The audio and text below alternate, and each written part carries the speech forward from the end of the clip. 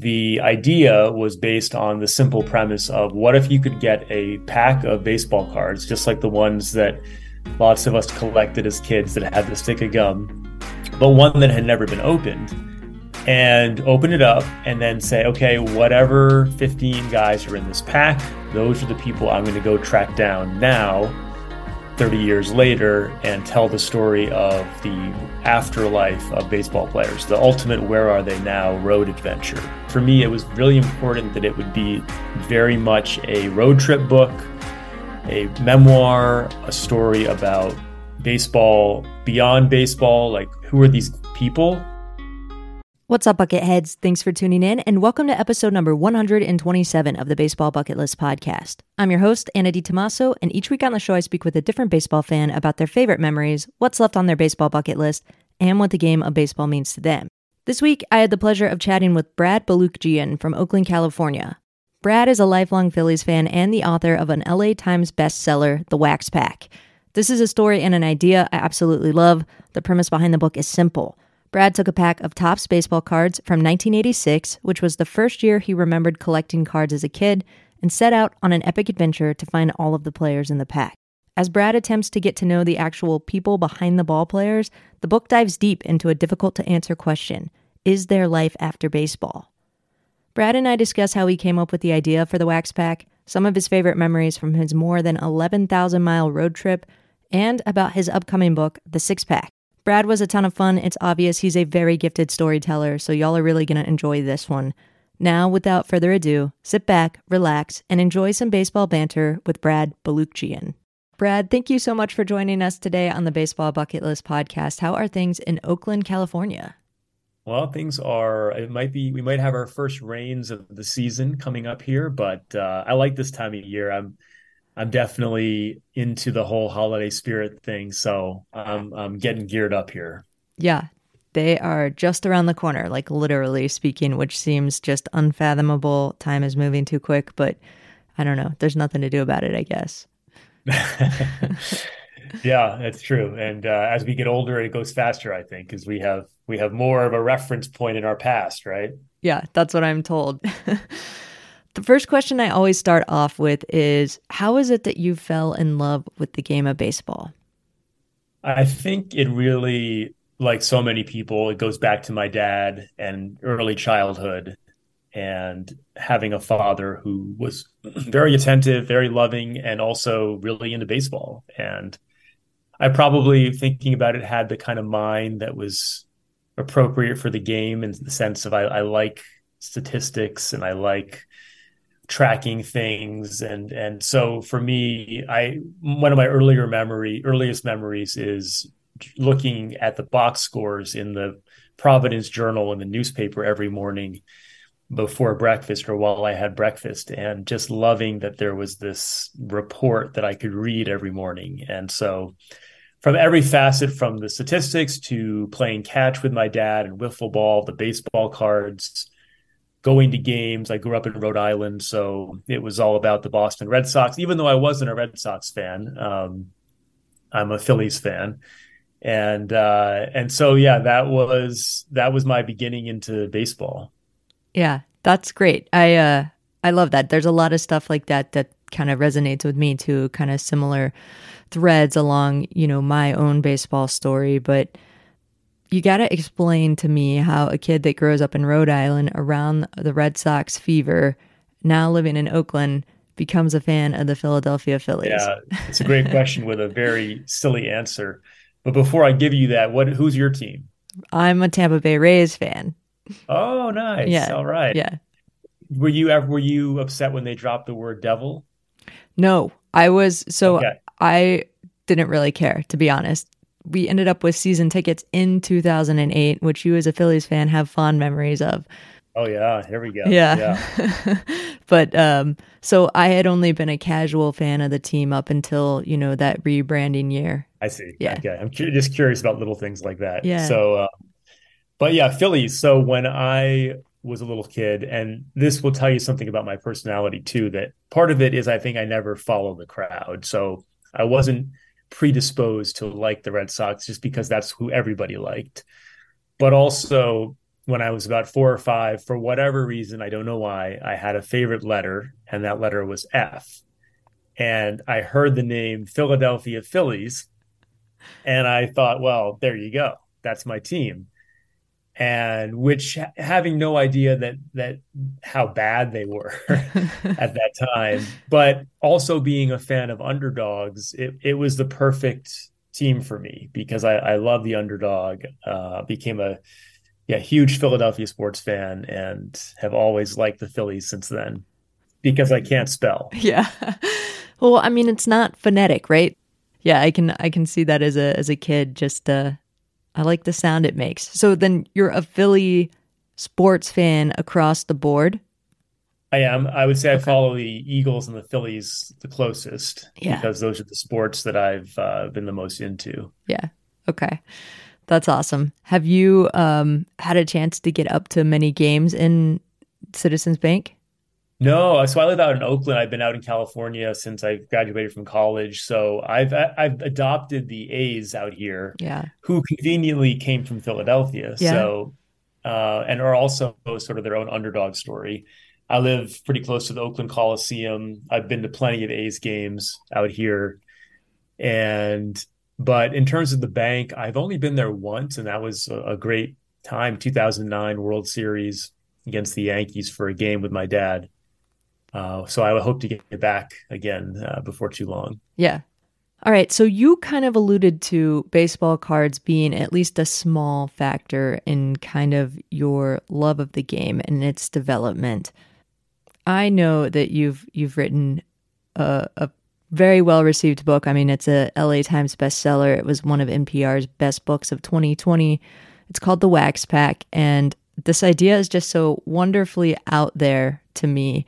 And so I kind of one I'd like for you to give listeners an overview as to like what the idea behind the book is, and then two, I got to hear how you came up with this plan. Hmm. It's really hard to have an original idea in the space of baseball. It's even harder to then execute it. So I'm really happy with how it all turned out. The idea was based on the simple premise of what if you could get a pack of baseball cards, just like the ones that lots of us collected as kids that had the stick of gum, but one that had never been opened, and open it up and then say, okay, whatever 15 guys are in this pack, those are the people I'm going to go track down now 30 years later and tell the story of the afterlife of baseball players, the ultimate where are they now road adventure. But it would be, there's a lot of different types of books you could write with this premise. But for me, it was really important that it would be very much a road trip book, a memoir, a story about baseball beyond baseball, like who are these people, not just what are their statistics. And I really wanted to be in the story myself, like as the narrator, and not be at a distance from the action. And that was a really hard thing to convince anyone to publish Right. because it's just not the way things are often done. So, without having a book deal or anything, I mean, I'm a trained journalist. I'm both a professor and a writer. So, I have a background in writing, but I had never written a book or even tried to write a book. And I decided, okay, without a book deal or anything, I'm going to go ahead and do this. And this is back in 2015. And so I got the pack, and then I had the players, and I spent about 10 months researching where they live, trying to get in touch with them. Because that's the other thing, right? Is I'm not I'm not Tom Verducci or any, big baseball journalist. So why would they talk to me? So now I have to try to convince them to spend time with me. And I was actually really impressed with how most of these guys were very generous with their time. And I basically said, I'm going to be in your town. I mean, you're in Dallas. I went to Dallas to meet Randy Reddy. And I said, okay, Randy, I'm going to be there for these couple of days. Can we hang out? And much to my delight, he obliged. And we went bowling and we went and worked out at the gym together and had breakfast. And that was another part of the book was I was really mindful of the reader's experience, in that if I'm going to be on the road meeting these people, I wanted to vary the environments in which I spoke to them to make it, as a writer, it also makes it more fun because you have more to work with. So I can describe, and my style of writing is very much using setting a scene and using dialogue and describing the setting. So being able to be in a lot of different places, meeting one guy in a bowling alley and one guy in an art museum and one in his living room and one at the zoo, kept it from being redundant or monotonous in terms of if I met all the guys in a coffee shop, it's not as interesting. Did you have the pack already, or was this something you had to go pursue? No, No. no, I did Okay. not have a pack. But you think about that junk wax era, as they call it, in the late Yeah. '80s. Everyone was saving their cards and not opening. Oh, they're going to be worth so much money, and of course, complete completely wrong. The classic case of economics: too much supply, not enough demand. So it's not hard to get an unopened pack of 1986 tops. Yeah. And to be fair and in full disclosure, I did get multiple packs.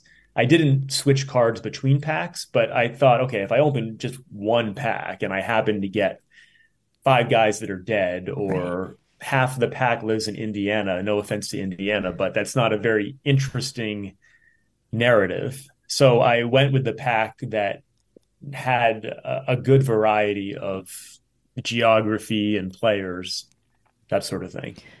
Why did you pick 1986, or was that also something that was just kind of happenstance? 86 because I'm 43 now, so I was born in 1980, and that was the first year that I remember collecting cards. And so it was an obvious choice for me. Yeah, nostalgia. I get it. All right. So the question on everybody's mind, I've got to ask it. Did you eat the gum? Yes, in fact, I wrote about it. And so if you want to know just how awful it is, you can go to that first chapter and read my description of what it's like to eat 29-year-old gum. But yeah, in fact, I actually the gum played an interesting role in that. I ended up opening the book with a scene set in the Topps factory in 1985, and I was able to track because I wanted to create the scene of these cards being literally produced and manufactured on the assembly line, and then fast forward to that pack being opened. So to write that, I was actually able to find several employees who were actually there in the factory in 1985 who made the cards and described in detail for me how that gum was made, which will really make you not want to chew it, and how the cards were made. And the book actually begins and ends with those people in the Topps factory, and kind of bookends the whole thing. That's a really creative way to kind of open and close the story. So it seems to me, I mean, you come from a journalism background, so you have an idea as to kind of how to pry, humanistic stories out of people and perhaps, get them to answer things more than with just a yes or no question. But you kind of left it to fate here. I mean, you selected a pack of cards where you knew most of the guys were around, alive, at least still, but really just kind of up in the air in terms of like, one, are they going to talk to you? Two, are they going to be a decent interview? And three, what were you going to get out of them? So what was kind of in your mind as what you were expecting? In terms of expectations, one of the lessons of the book is to be wary of them, because a lot of times I was pleasantly surprised that despite all the research and prep I had done about a particular player, they came out with something that I had no idea was coming. For example, one of the themes of the book that emerged that I didn't know was going to emerge was just how many of these guys had been treated poorly, if not abused, by their fathers. Mm. And there's sort of a dark thread in this book because of that. And I was really grateful that several players would open up about that. But that's not something that was shared in the media when you read the sports coverage of these people. So I would say you have to be prepared for something unexpected and then to be able to roll with that. But to get to that unexpected information, you also have to pose the right questions. And to your point, I tried to ask questions that were also maybe not expected from their end. So if I was meeting with Lee Mazzilli, I was intentionally not going to ask him about the 1986 World Series because everybody asks Lee Mazzilli about the 1986 World Series. So instead, if I just ask about his brother, that opens up a whole window potentially. Or if I ask about being a figure skater as a kid, that opens up a whole conversation. There's no way. I mean, I predicted accurately that a lot of the bigger star players would be more difficult, but I always knew that if nothing else, I could rely on the story of trying to get the story. Right. And that quest narrative, that in search of narrative, is something that I think is intrinsically appealing to people because there's inherent dramatic tension built into that narrative. And so I could always count on myself to at least be there as the voice to describe what is the process like to try to find somebody and to fail or to come up short or to be rejected. And how do I feel about that? And what did I go through to do that? So it wasn't actually necessarily a negative to not get everyone in the pack. Were there people who you couldn't get a hold of or, just said they weren't interested in doing it?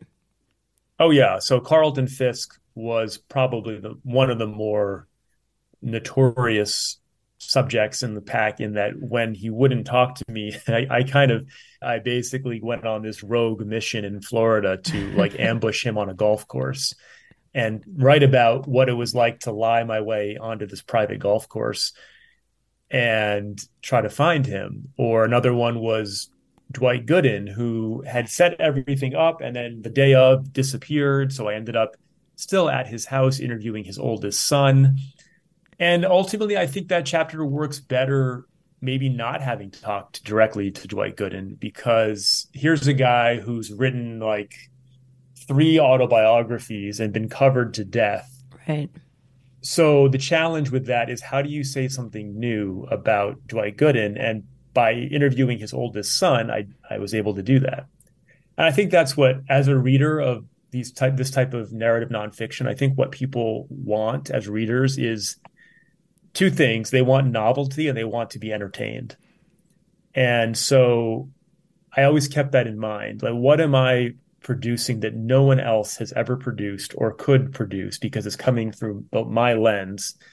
And then how do I write it in a way that's I mean, the best compliment that I get from people about this book is that they read it fast. Because I know I read a lot of books. I read mostly nonfiction, and even the ones I like, I tend to like put down, or Mm-hmm. it's hard to get through it because it can be kind of dense material. But if you can write nonfiction in a way that reads at the pace of fiction, then that you've really done your job, I think. Yeah, I agree a lot with that because one of my favorite writers is Bill Bryson, who does this, like Right. travel narrative writing. And Absolutely.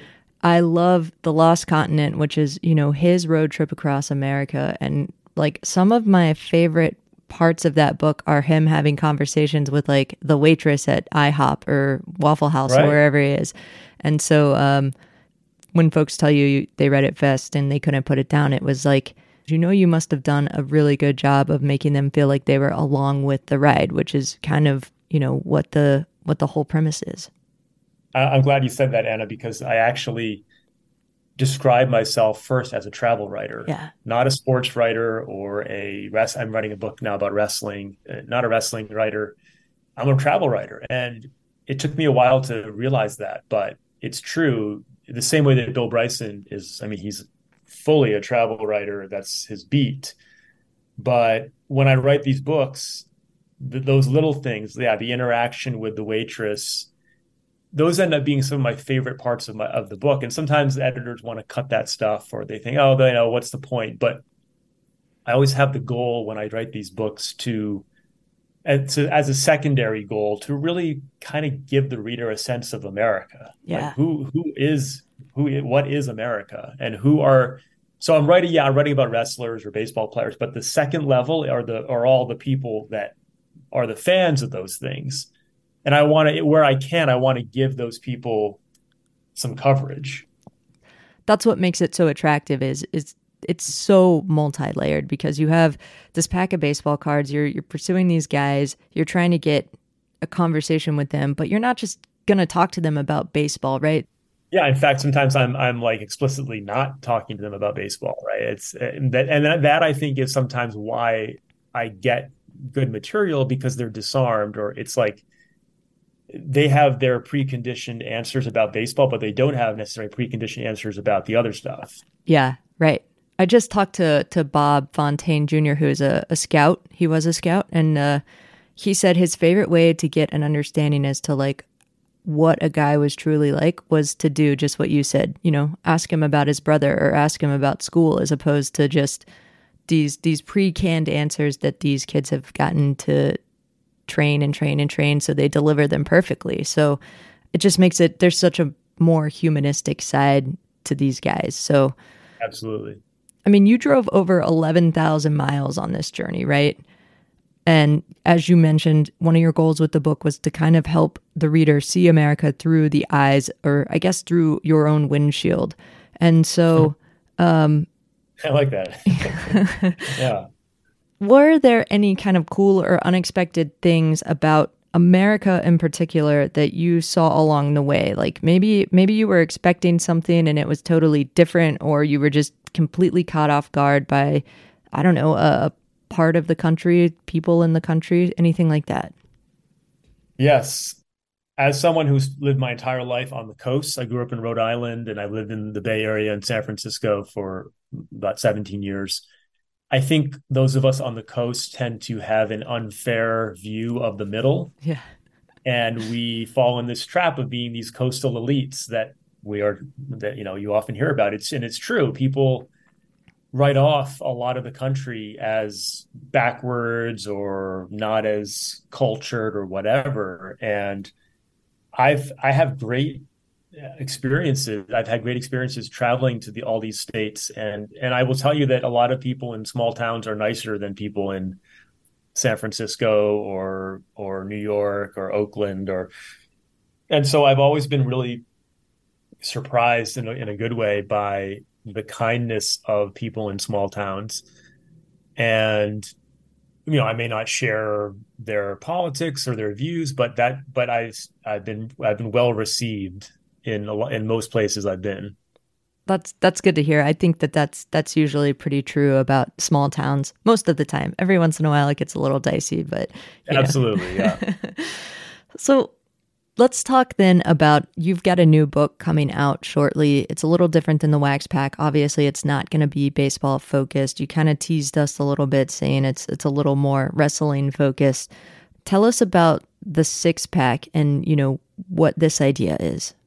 Sure. And so after the Wax Pack came out, a lot of people I was really flattered by the praise and strangers writing to me and saying they loved it. And a lot of people were like, please do a sequel, do another pack.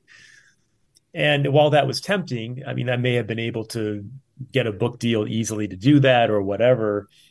Creatively, it wasn't interesting because it was just trying to do the same thing all over again. But I liked this idea, this spirit of the quest in search of being on the road. And so I thought, well, what other interests of mine could I explore to do something similar? So it's kind of a sequel, but not really. And wrestling was an obvious choice because as I grew up, I also was a big WWF fan in the 80s and that whole Hulk Hogan era. And so I also had this crazy backstory with a wrestler named the Iron Sheik, who was Hulk Hogan's nemesis. And this new book leads off with a scene in 2005 where I had left my job to go work on his biography, and he threatened to kill me. And so things had gone completely sideways. It was like, imagine if the heroes of the Wax Pack, now are giving me death threats, right? So it's sort of turning the Wax Pack. My hero in baseball, Don Carmen, emerges in the Wax Pack as this better than you could ever hope for in real life. And now I have the Iron Sheik, who's sort of the opposite. And so I had this idea of going back on the road last summer and finding the Iron Sheik again, along with some of the other wrestlers who had been there when he became the champion. So Hulk Hogan and Sergeant Slaughter and these guys. And this time the theme is really myth versus reality and truth. I always like to think of my books, can I summarize the meaning of my book in a single word? And for the Wax Pack, it's not baseball, it's vulnerability. For the Six Pack, it's not wrestling, it's truth. And once again, it was an exploration of what are the real identities of these wrestlers? Like, what is the cost of never getting to take off your costume back then? So it's about guys in that era in the 80s who were expected to live their characters 24/7, Mm, which is a unique thing. It's not like it would be like, imagine if Harrison Ford had to continue playing Han Solo all the time. right. It's crazy, right? There's nothing like that in our society. So I really wanted to know, what is that like? On what is the effect of that? How do you maintain your own identity when you're playing something else all the time? And so that's what we get into in the six pack. So the six pack, it's called the Six Pack on the Open Road in Search of WrestleMania. I don't know much about Hulk Hogan anymore, other than I struggle to say his name every time I try. But, he and there was another guy, they are kind of locals to the Tampa Bay area. And so, Right. So I went down to Tampa for my yeah, research, and I got to meet like Hulk Hogan's guys he was in a band with and his childhood friends, and went to his beach shop in Clearwater. yeah, So exactly. really spent some time in Tampa to do the research. Yeah. I remember, when I was younger, they would play these hype videos in between innings at the Trop with some of the wrestlers, because obviously Tropicana Field has some wrestling history to itself as well. And I got the sense that that guy just never, like, that he just kind of morphed into that character. Like, that is Right. his personality, like, forever and Yeah. ever. Yeah. And that's right. And so I talk about that in the book about, did Terry Bollea cease to exist? And the answer is yes and no. Yeah. I think he's rediscovering who Terry Bollea is, but yes, it's especially for someone like that who's the most famous, it's hard to not become that character. Yeah, for sure. I can understand that because everybody's just expecting that from you. So I bet that's a very interesting read, and another kind of more delving into some of the human psyche around our identities and what we base them on. Yeah, and I hope that even baseball fans, even if you don't like wrestling, I say I think you will still like this book. You Yeah. don't have to like wrestling, because again, it's not about what happened in some match 30 years ago. It's about who these guys are as people and their families. And I track down their high school coaches and their kids and all of that. I mean, even more so than the Wax Pack, I really feel like this book, because the Wax Pack has a lot of memoir, a lot of my own story. And I felt like, okay, I told it. Like, I'm not that interesting that you need to hear about my life over again. So while I'm in the book and I'm certainly a part of the story, there's more space to get into some of the background of these wrestlers. Yeah, that's cool. I look forward to it. That sounds really exciting. Thank you. What comes to mind if I ask you what your favorite baseball memory is? Ooh, his favorite baseball memory. It's hard to narrow it down, and in some ways, it's hard to separate the writing part from the fan part. Yeah. But I would say I have to go back to, it's a collage really of childhood, where like going my family, me, my sister, my dad, and I going to Veteran Stadium on baseball trips, like waiting in the lobby of I don't know what hotel it was, but we were watching, the Dodgers were playing the Phillies, and my dad was like, hey, if we hang out in the lobby, the Dodgers will come through and we can get autographs. And I have these very distinct memories. I was probably 8 years old, of meeting Lenny Harris and Fernando Valenzuela and several of the Dodgers I think it was either that championship team or the year after. And just being a little kid and the excitement of these guys who I only knew through their baseball cards really coming to life, and it was just such a thrill to be up close to them like that. Yeah, I mean, that's kind of parallel exactly to the Wax Pack then, right? It's, you with a little more years under your own belt, them with more years under their belts, and then, kind of getting to know them as humans instead of the larger than life heroes that you recognize them as kids. Yeah, and that's honestly one of the hard parts is there is admittedly when you're meeting these guys, it's exciting. Like there's Hmm. still that fanboy inside that 8-year-old. And so, but you have to try to check that and you're there as a journalist and a writer. And so trying to maintain some of that balance. And I think that's one of the take home points of the Wax Pack is that after you read it, hopefully you'll see that we all have a lot more in common with these players than we may have realized. Yeah, yeah. Okay, that's cool. What's the one thing that's left to check off on the baseball bucket list? I mean, what's the one thing you still want to see, the place you got to go, the person you got to talk to, anything like that? What's at the top of the list? Hmm. Top of my bucket list of baseball. This is going to sound, you probably have never received this answer, but I would love to investigate the Senior Professional Baseball League.